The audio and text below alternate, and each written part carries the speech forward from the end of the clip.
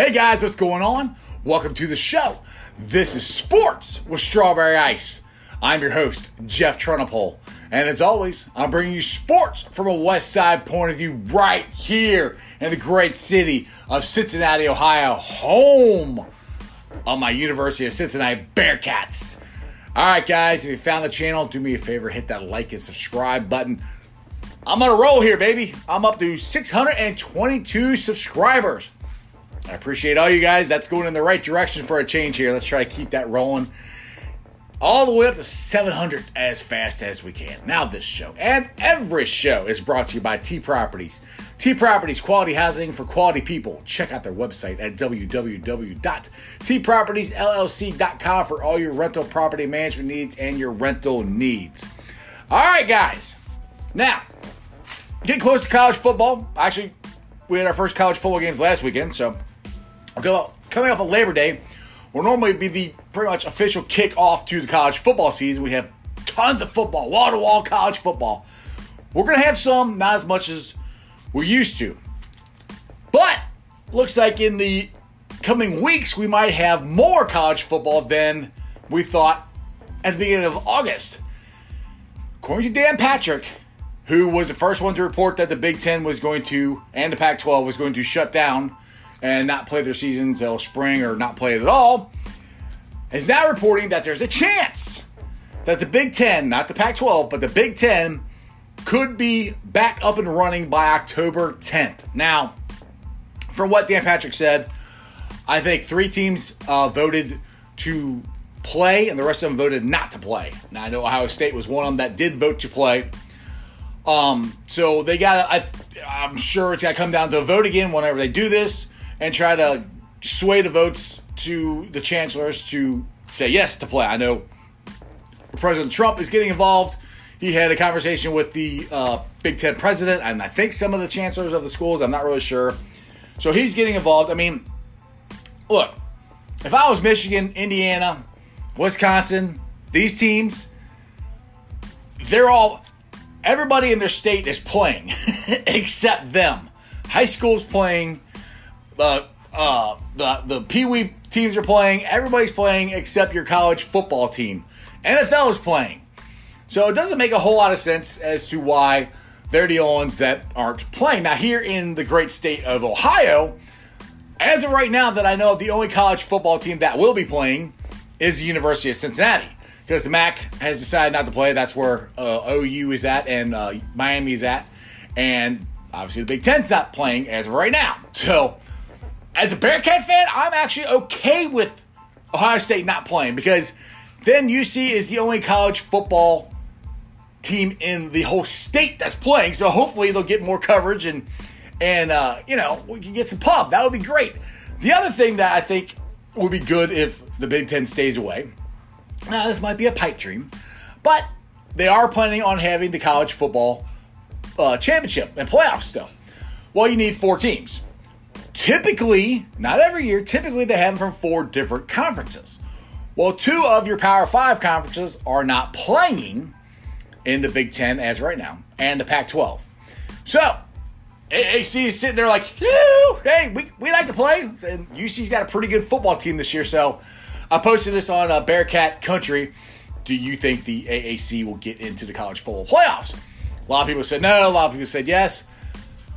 I'm like, if the Big Ten doesn't come back, this is going to be the best shot that the University of Cincinnati is going to have for a while, I think.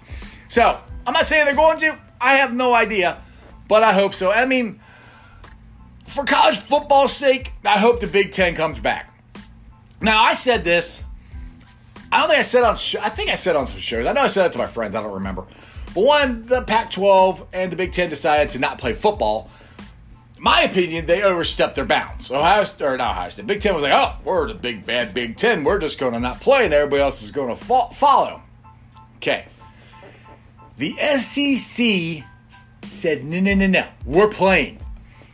People in Alabama, people in Louisiana, people in Florida. Some of these people live for college football. Their life is Alabama. Their life is Auburn. And I'm not saying that as a shot or to degrade them in any way at all. but that's what they look forward to. There is no way in the world the SEC was ever not going to play football.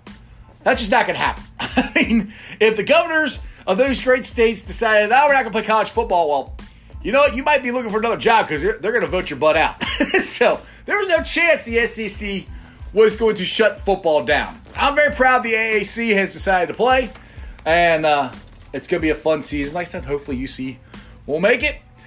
But the interesting thing is there's this big uproar for the Big Ten to play. Their fans, I mean, their players are suing them. Nebraska's suing them. So, I mean, that's another reason why I think all this stuff's going on. They're going to play. And yet, the Pac-12 sits all the way out west out there, and nobody says a word of why isn't the Pac-12 playing? Now, to me, that should raise a red flag to the Pac-12 commissioner and all their presidents of their universities saying, wait, nobody cares if we play? Apparently not. Apparently nobody gives two craps if you play football or not, because I have not heard one word about anybody being upset that the Pac-12 is not playing. So, Pac-12, you might want to worry about if you have a conference to go back to when you decide to play, because obviously nobody cares. All right, yesterday, my Cincinnati Bengals reports came out that they signed Joe Mixon. Well, it's official today. He signed his 4-year contract extension. Now, the reports are, boy's going to be making some money. It's worth $48 million. That's about $12 million per year. Pretty good money if you can get it. And now, this contract goes until 2024 season. The good thing is, Mixon's only 28 years old. I've talked about this before on other shows. I wanted to sign him for about a 4-year deal. I wanted to pay him. He's getting $28 million. He's getting paid. It's not stupid Christian McCaffrey money. It's not stupid Zeke Elliott money. It's good money. It's really good money. I'd take it. But I'm very happy with the deal the Bengals made with him, and happy for Joe. The deal that Joe got. Now, Joe, as he was signing his contract today, is very excited about the offense. This is what Mixon had to say. On the Bengals offense, our offense right now, I believe, is going to be very special. And the fans have a lot to look forward to. We're definitely going to put on a show. Now, hopefully that's just not all talk, but this is what Mixon believes, and I believe him too. I mean, I really do think that the Bengals offense has a shot at being very fun and very interesting to watch this year. Like I said, we got to worry about that offensive line, and since our tight ends, we don't have a great pass-catching tight end. Maybe Sample will, I don't know. I'm looking for Gio and Mix to get out there and get some passes thrown to them, get split out wide, and just change things up. And I think they're going to go fast. From all accounts out here, and that offense is rolling. We're going to go fast. So, it's going to be fun to watch my Bengals. Unfortunately, I can't watch them in person. That's okay. I'll be down here watching them in the ice cave, at least for the first game. Hopefully the second game they'll let me in. All right. Now we got to talk about the Reds. Call me crazy. Even after getting their head kicked in last night, 16-2, I still have a hard time believing that they cannot get into the playoffs. I don't know how this team is this talented up and down the line. Now, people are like, well, maybe this team was put together badly. Okay, let's go through the players that they have that we know what they've done in past years. Okay, you got Joey Votto. You got Nick the Great Castellanos. You got Mike Moustakas. You got Gio Suarez. Those are 4 really talented players. On top of that, you've got Sonny Gray, I know, who pitched terrible last night. Oh, but up until last night, he's pitched awesome. You got Trevor Bauer, who's been pitching lights out. Those are 2 of the best pitchers in all of baseball going right now. You got Luis Castillo, who's granted hasn't pitched like he should or has been, but he's done it before, and hopefully he'll get it going. Our bullpen, we got guys who have done it. They're good bullpenners. We've got guys, my point is, we've got guys who have done this before, and they have been successful, and they've been consistently successful for over a season, I should say. So that's why I'm like, they can't possibly keep playing like this, can they? I mean, that's where I come down. I still believe we're going to make the playoffs. I still do. Call me crazy. I still believe we're going to make the playoffs. But if they don't, to me, this has got to fall on the manager. Now, I preface this by something that the Cowboy, Jeff Brantley, said last night on the broadcast. He talked about how former Reds manager Davey Johnson was a very good motivator, and he would say, without really hurting your feelings or whatever, he knew how to talk to certain players, and he knew how to piss other players off. Like he said, Brett Boone, he'd just piss him off and just bench him. And that would fire Boone up, and he'd go out the next day and he'd be on fire. Other guys, you gotta, like Pete Rose said, you gotta know who to kick in the ass, who to rub on the back. My point to this, he knew how to motivate. I don't think David Bell has a clue how to motivate. Like I said, I will give him credit for benching Joey Votto. That has obviously worked. So he has a clue. I'll put it that way. All right, let me change that. He has a clue. He needs to do more of that, or this season is over. And I posted that on Sports Strawberry Ice Facebook page that David Bell doesn't know how to motivate.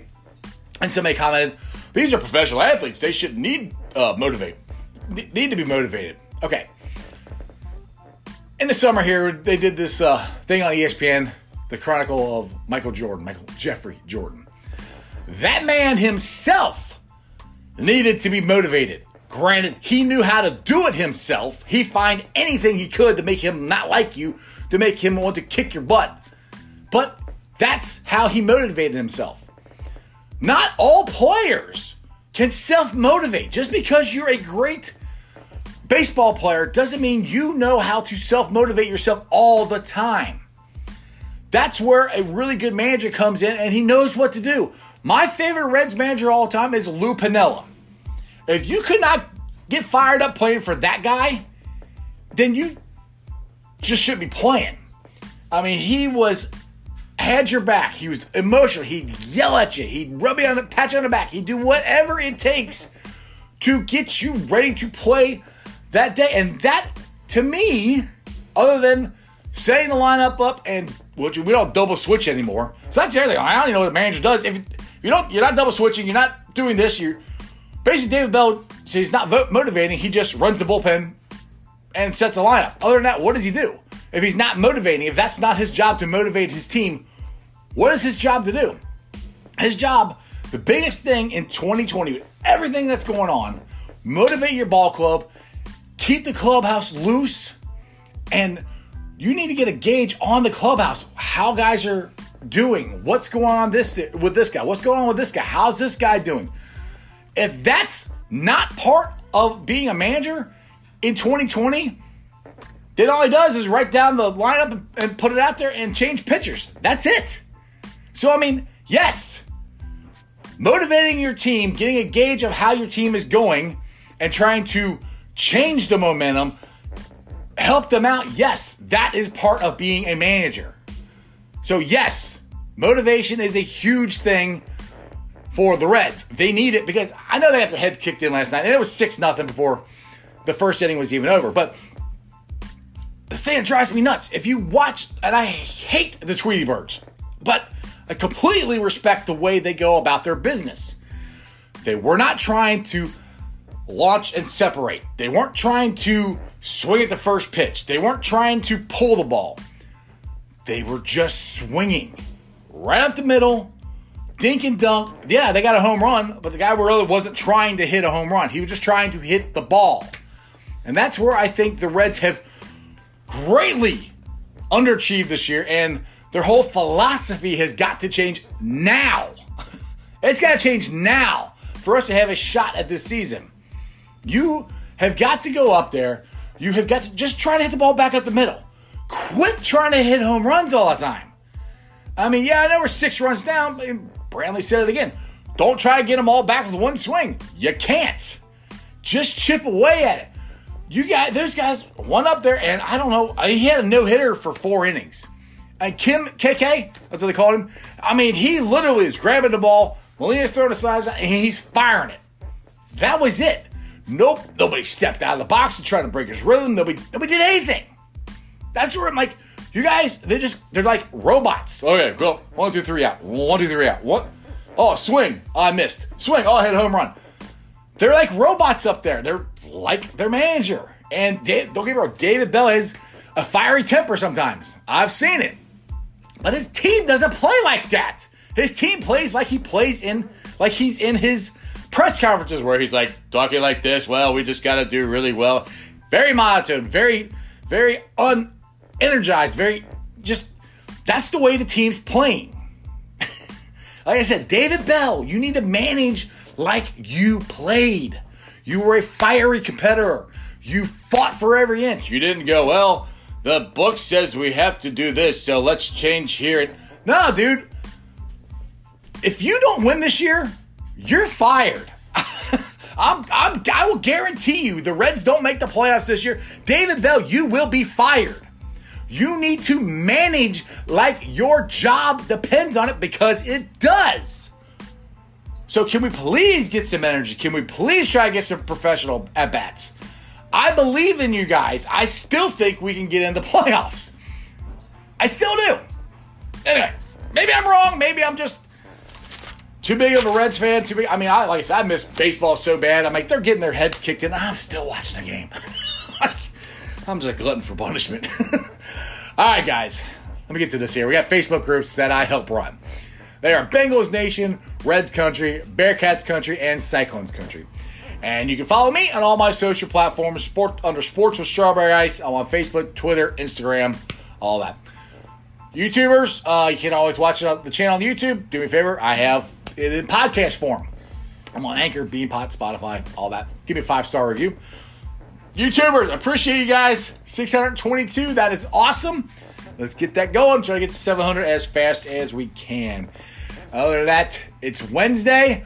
We're getting slower, getting over that sports hump to slide down to our sports weekend.